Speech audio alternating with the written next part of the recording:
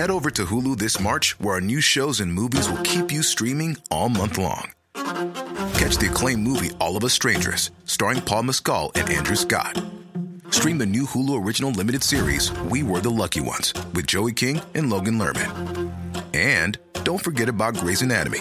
Every Grey's episode ever is now streaming on Hulu. So, what are you waiting for? Go stream something new on Hulu. Work hard, play hard, and stay single. In our individualistic age, this is the advice we get everywhere we look, says Professor Brad Wilcox from the University of Virginia, and all over the world. Marriage rates are declining. But he says the data tells us that living for ourselves, or for our jobs, doesn't actually give us meaning and happiness. What does is marriage. And Brad lays out his argument for matrimony in his new book. It's called Get Married: Why Americans Must Defy the Elites, Forge Strong Families and Save Civilization. And Professor Brad Wilcox joins me now. Hi. It's great to be with you here today, Jesse. The book begins with the story of Andrew Tate. Some of our listeners will have heard of him. He's been called the king of toxic masculinity. He's huge in the online world, particularly with young men. And he calls marriage a trap. So I guess first question is, what worries you about his approach to matrimony? Yeah, well, what I've seen with Andrew Tate is a lot of negative messaging around not just marriage, but around really love and relationships between men and women, kind of telling men that they should not invest in love, but they should kind of invest in themselves. They should try to make a lot of money. They should try to get strong and really use, almost perhaps abuse the opposite sex, but not open their hearts to love and marriage. And are women getting the same message? Yeah, I think one of the strange things about kind of looking at a lot of the messaging around marriage today is that both the left and the right are kind of preaching against marriage, but they're targeting different sexes. So as I've just said, Andrew Tate is discouraging men from getting married. He's basically arguing oftentimes marriage ends in divorce, and it's just not a good investment for men. And by contrast, we see a lot of voices on the left are telling women that they should not be investing in marriage, that they should be investing in their careers, in success, their own personal brands, and steering clear of the kind of encumbrances and the burdens that, tend to flow from marriage, and especially motherhood, that hit women. So that's kind of, the message we're getting from the left oftentimes, in places like the New York Times and Bloomberg, have articulated messages like this. A piece in the Atlantic, made the case against marriage, targeting especially women more. So this is kind of what we're getting today. And I think this is part and parcel of why it is that young adults are steering clear of marriage in greater numbers than was the case, 10, 20, 30 years ago. Yeah, his message, Tate's message, seems to be resonating. And is that because it's a pretty easy sell when everything online and much of society is telling you your job is to maximize your own pleasure? So that's partly, I think, the appeal of Andrew Tate. But I think also we've done a disservice to a lot of our teenage men and young men. I think our schools tend to kind of teach in ways that don't really speak as much to young men. We've seen, wide gender gaps emerging across the developed world between boys and girls, where girls are outperforming boys. At least in the States, we're seeing a lot of young women outperforming young men in the labor market. So I think there's a way in which this sort of gender gap that's been emerging in schools and the workforce has made a lot of men vulnerable and angry and kind of susceptible to this sort of more misogynistic message that Andrew Tate offers. But I also would say, too, we haven't done a very good job of kind of giving young men a clear and compelling vision of masculinity that would motivate them to engage both at school and in work, life, and love. So I think that's also why Andrew Tate's, message, it is very kind of clear about what he thinks men should be up to. And unfortunately, oftentimes, parents and schools and pop culture today don't give men a kind of clear and compelling and pro-social model of what it means to be a man today in 2024. Yeah, we had a chat about this with an author called Richard Reeves last year, and in case people are listening to this and thinking, well, hey, poor old men, women don't have it very good either in society. Well, Richard made the point that you're allowed to care about both. You can care about the violence against women, the ongoing kind of sexism, misogyny of society, and you can also care about lifting our boys to be everything they can be. What does the science say about who's better off, married people or singles? So the science is pretty clear. I mean, there's a lot of sentiment out there that thinks that both men, but especially women, are kind of less well off when they get married and have kids. There's no doubt. I mean, we all know. I'm a parent. We know that there are a lot of sacrifices entailed with being a part of a family. Lost sleep, helping kids with school, selling teenagers. I mean, I could just give you many kind of items that underline kind of the difficulties of being a parent, often, especially that are falling, especially on women.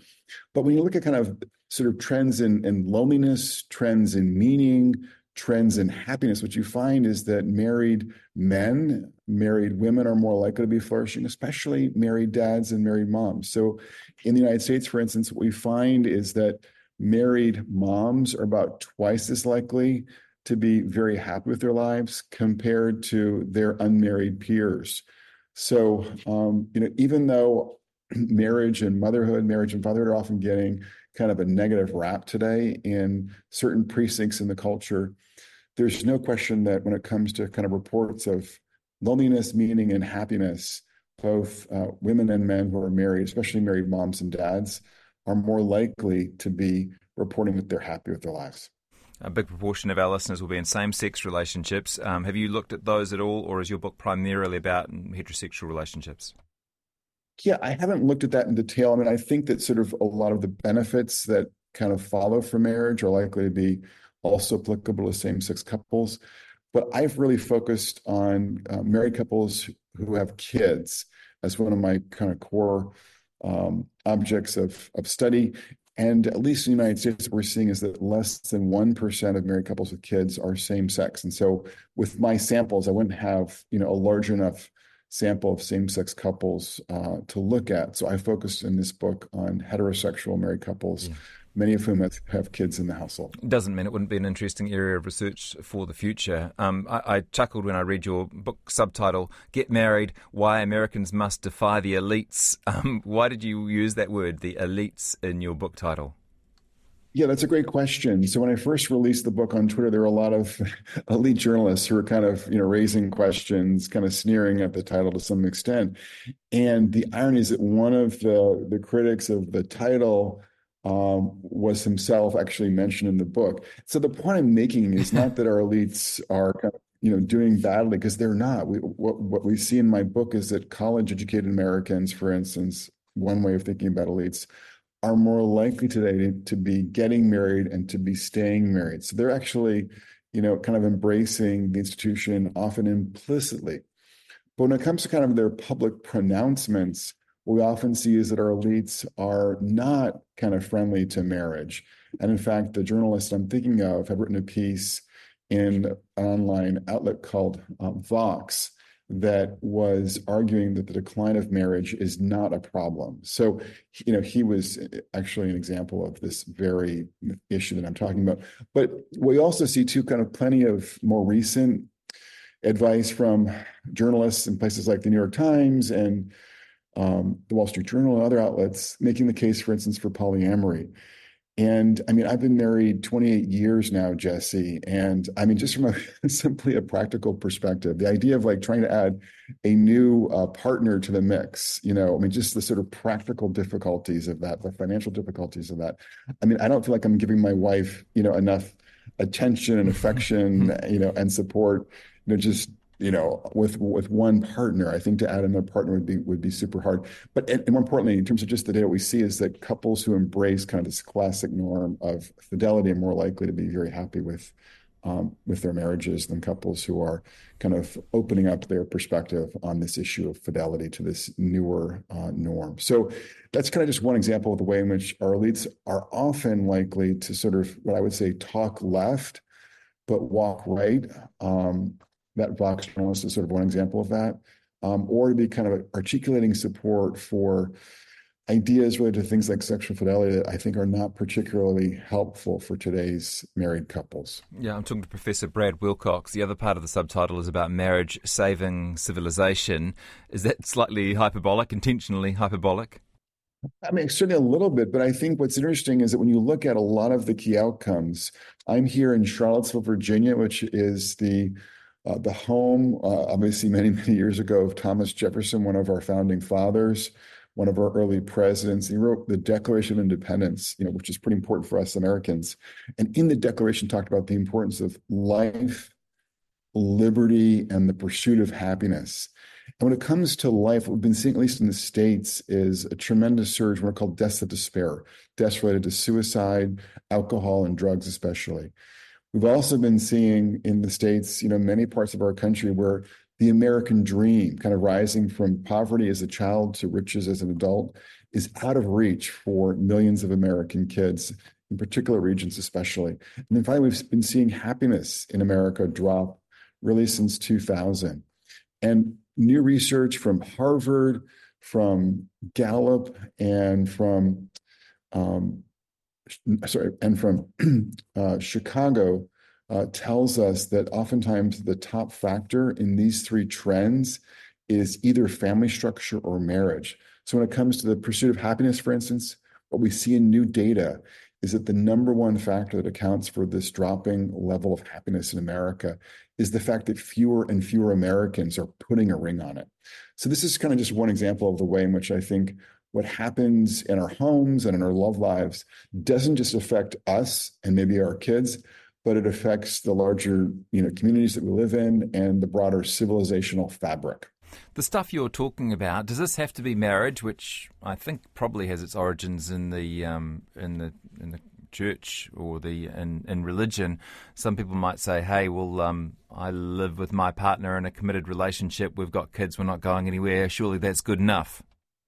Well, it's interesting. I think actually marriage is not a Christian thing, right? So if you think about China, if you think about India, if you think about Egypt, Nigeria, I mean, there are many, obviously, civilizations. I mean, and they understand marriage, obviously, in different ways. But the point I'm getting at is I think most civilizations across the world have turned to, marriage as a way of organizing the relationship between two adults and often their kids and their kin, lending a certain degree of meaning and direction to this, core relationship. So yes, there are covenant couples who can thrive without a ring or without legal marriage. But I think the kind of public vows that people tend to make either in a religious or in a secular ceremony before friends and family are pretty consequential. I'm a sociologist, and we actually take collective rituals pretty seriously. They're pretty meaningful. They're pretty valuable often for us.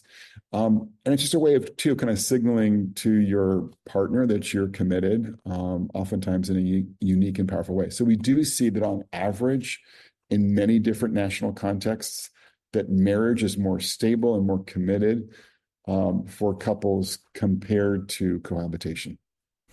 I wonder if the benefits of marriage are quite hard to sell in 2024. You observe, your words, it's very difficult to portray meaning and life satisfaction through a cool Instagram post. What looks good on social media? Cocktails and bikini models and partying and fast cars and all that individualistic stuff. Yeah, that's an incredibly, I think, relevant point. There's been some really interesting psychological research done in Southeast Asia, basically talking about how economic inequality, urbanization, and social media are like a toxic combo that have basically made both marriage and childbearing much less common throughout much of Asia. So I'm sure these dynamics are applicable both to New Zealand and the United States as well. So yeah, it's just hard, I think, for kind of marriage and parenthood, because they require a lot of sacrifices and a lot of compromises to compete with, the kind of life that's often portrayed on Instagram or on TikTok. But I can tell you that, from an empirical perspective, there's, nothing that really compares to a good marriage when it comes to happiness. What we find in the United States is that women and men who are in good marriages are 545% more likely to be happy with their lives, very happy with their lives, compared to their peers who are not married and or their peers who are in not good marriages. And a good marriage is far more predictive of sort of global happiness than, education, money, a good job, sexual frequency, good health, basically any variable that we can throw into models. So, my point is that we're hardwired to connect. And if we can do a good job of connecting with someone else, particularly in marriage, we're just much more likely to be flourishing. Jean Twenge, amazing how much her name comes up in our interviews. She's probably the world's leading expert on teenagers right now, and her research shows they are dating less. They're too busy on social media. You refer to this as the closing of the American heart. What do you mean by that? So what we're seeing is that dating is down based on Jean Twenge's work. What we're seeing in my book is that the marriage rate's fallen 65% about in the U.S. since 1970. Fertility has fallen from replacement levels in just 2009 to about 1.6 in the U.S. Today. So there are just a number of indicators where we're just sort of seeing, less, less love being formed and made and fewer kids being had. And, I think this is a great tragedy because, again, for most of us, there's nothing kind of more important than a spouse and children, and then maybe eventually grandchildren. And because of the larger cultural and economic currents we've been touching on today, because of these distracting devices, that tend to capture our imagination, we're just not investing in real person relationships as much. And that's, I think, going to make a lot of young adults today end up being rather sad and forlorn and financially vulnerable as they head to midlife and midlife. One more point on that. My colleague Lyman Stone just released a new report at these family studies projecting that about 1 in 3 young adults today will probably never marry in the United States. And this is record demographic kind of territory that's being forged, and not very good kind of territory in my assessment. Yeah. Should take a moment to acknowledge people who don't have as many choices around things. We're talking about some people aren't able to have children, and so they have very happy marriages and never have children. Some people decide not to have children for whatever reason. But for people who do have children and who have the opportunity to raise them with a partner, a big part of your book is about the benefits of that for children, being raised in a two-parent home. Yeah, so I was raised by a single mom, and Jesse, I think my mom did a good job. My sister and I were flourishing. We're, middle-aged, married, bunch of kids in both families. So I'm not saying that coming from some kind of non-intact family is obviously a death sentence. There are plenty of folks who flourish in a variety of different family contexts. We know in the U.S., people like Barack Obama and Jeff Bezos, were raised in non-intact families and obviously, had a lot of professional success here in America. But we also know, from the social science that kids are more likely to flourish when they have the benefit of their own intact married family behind them. We know that, for instance, young men are about twice as likely to graduate from college if they have an intact family, in their corner. And they're about half as likely to end up in prison or in jail if they're raised by their own married parents. We know that teenage girls are about 50% more likely to be depressed if they're raised outside an intact family compared to teenage girls who are raised by their own married parents. So on a number of key outcomes, what we see is that kids tend to flourish when they have a stable married parent family. And a lot of, progressive scholars and journalists would kind of think, well, what really matters for our kids is love and money. But the particular family structure, family form isn't so important for our kids. And I wouldn't in any way kind of minimize the importance of love and money for kids. When you kind of measure attention, affection, consistent discipline, and financial resources, you always find that those, 4 ingredients are associated on average with better outcomes for kids. But what I think some people don't recognize is that on average, and of course there are exceptions, but on average, stable married parents are better able to give kids more attention, more affection, more consistent discipline. They're not shuttling between two houses, for instance, and a lot more money. So, the point here is that, when you have kids, and obviously, if there's domestic violence, for instance, I'm not suggesting people stay together in that situation, but when you have kids, the point here is that, generally speaking, your kids are going to be more likely to flourish. You kind of can figure out and forge a path that is, basically stable for your partner and for your children.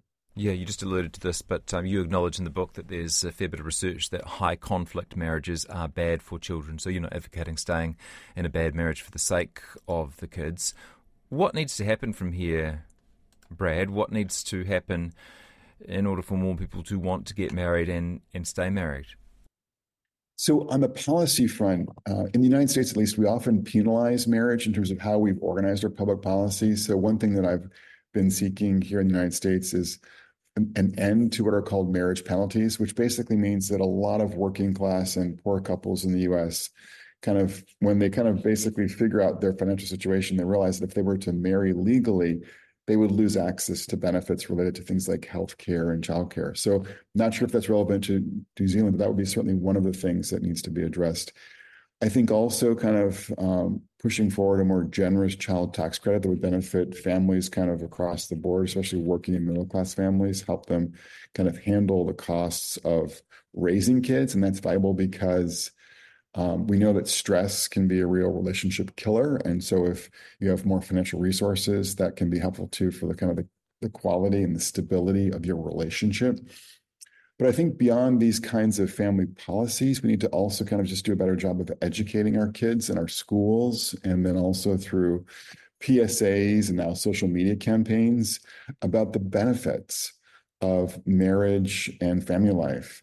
And just underlining this point that there's sort of a longer term benefit that comes from being in a family and from being in a context where you can live for someone besides yourself, where you can care for someone besides yourself, where there's also someone though in your corner too, if you're going through, some big medical problem, loss of a job, loss of a loved one, just to remind people of these sort of elementary facts about social life, about family, that I think a lot of our young adults are not really bearing in mind, and to encourage them to use their 20s, if they do think that they would like to get married, to find a spouse. And, at least in the United States, a lot of young adults are thinking about postponing marriage until their late 20s or early 30s, not realizing that a record share of them are never going to marry, given some of these challenges now facing young adults more generally.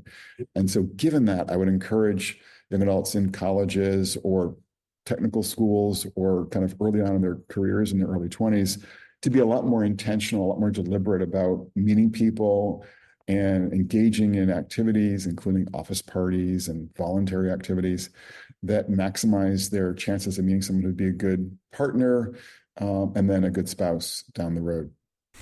There's plenty more in the book. It's called Get Married, Why Americans Must Defy the Elites, Forge Strong Families and Save Civilization. And I've been talking to the author, Professor Brad Wilcox from the University of Virginia. Heaps to think about there, Brad, and thanks so much for your time today.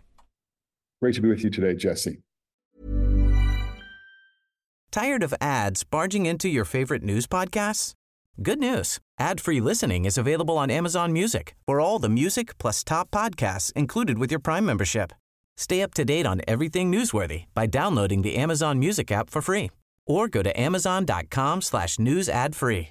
That's amazon.com/news ad free to catch up on the latest episodes without the ads.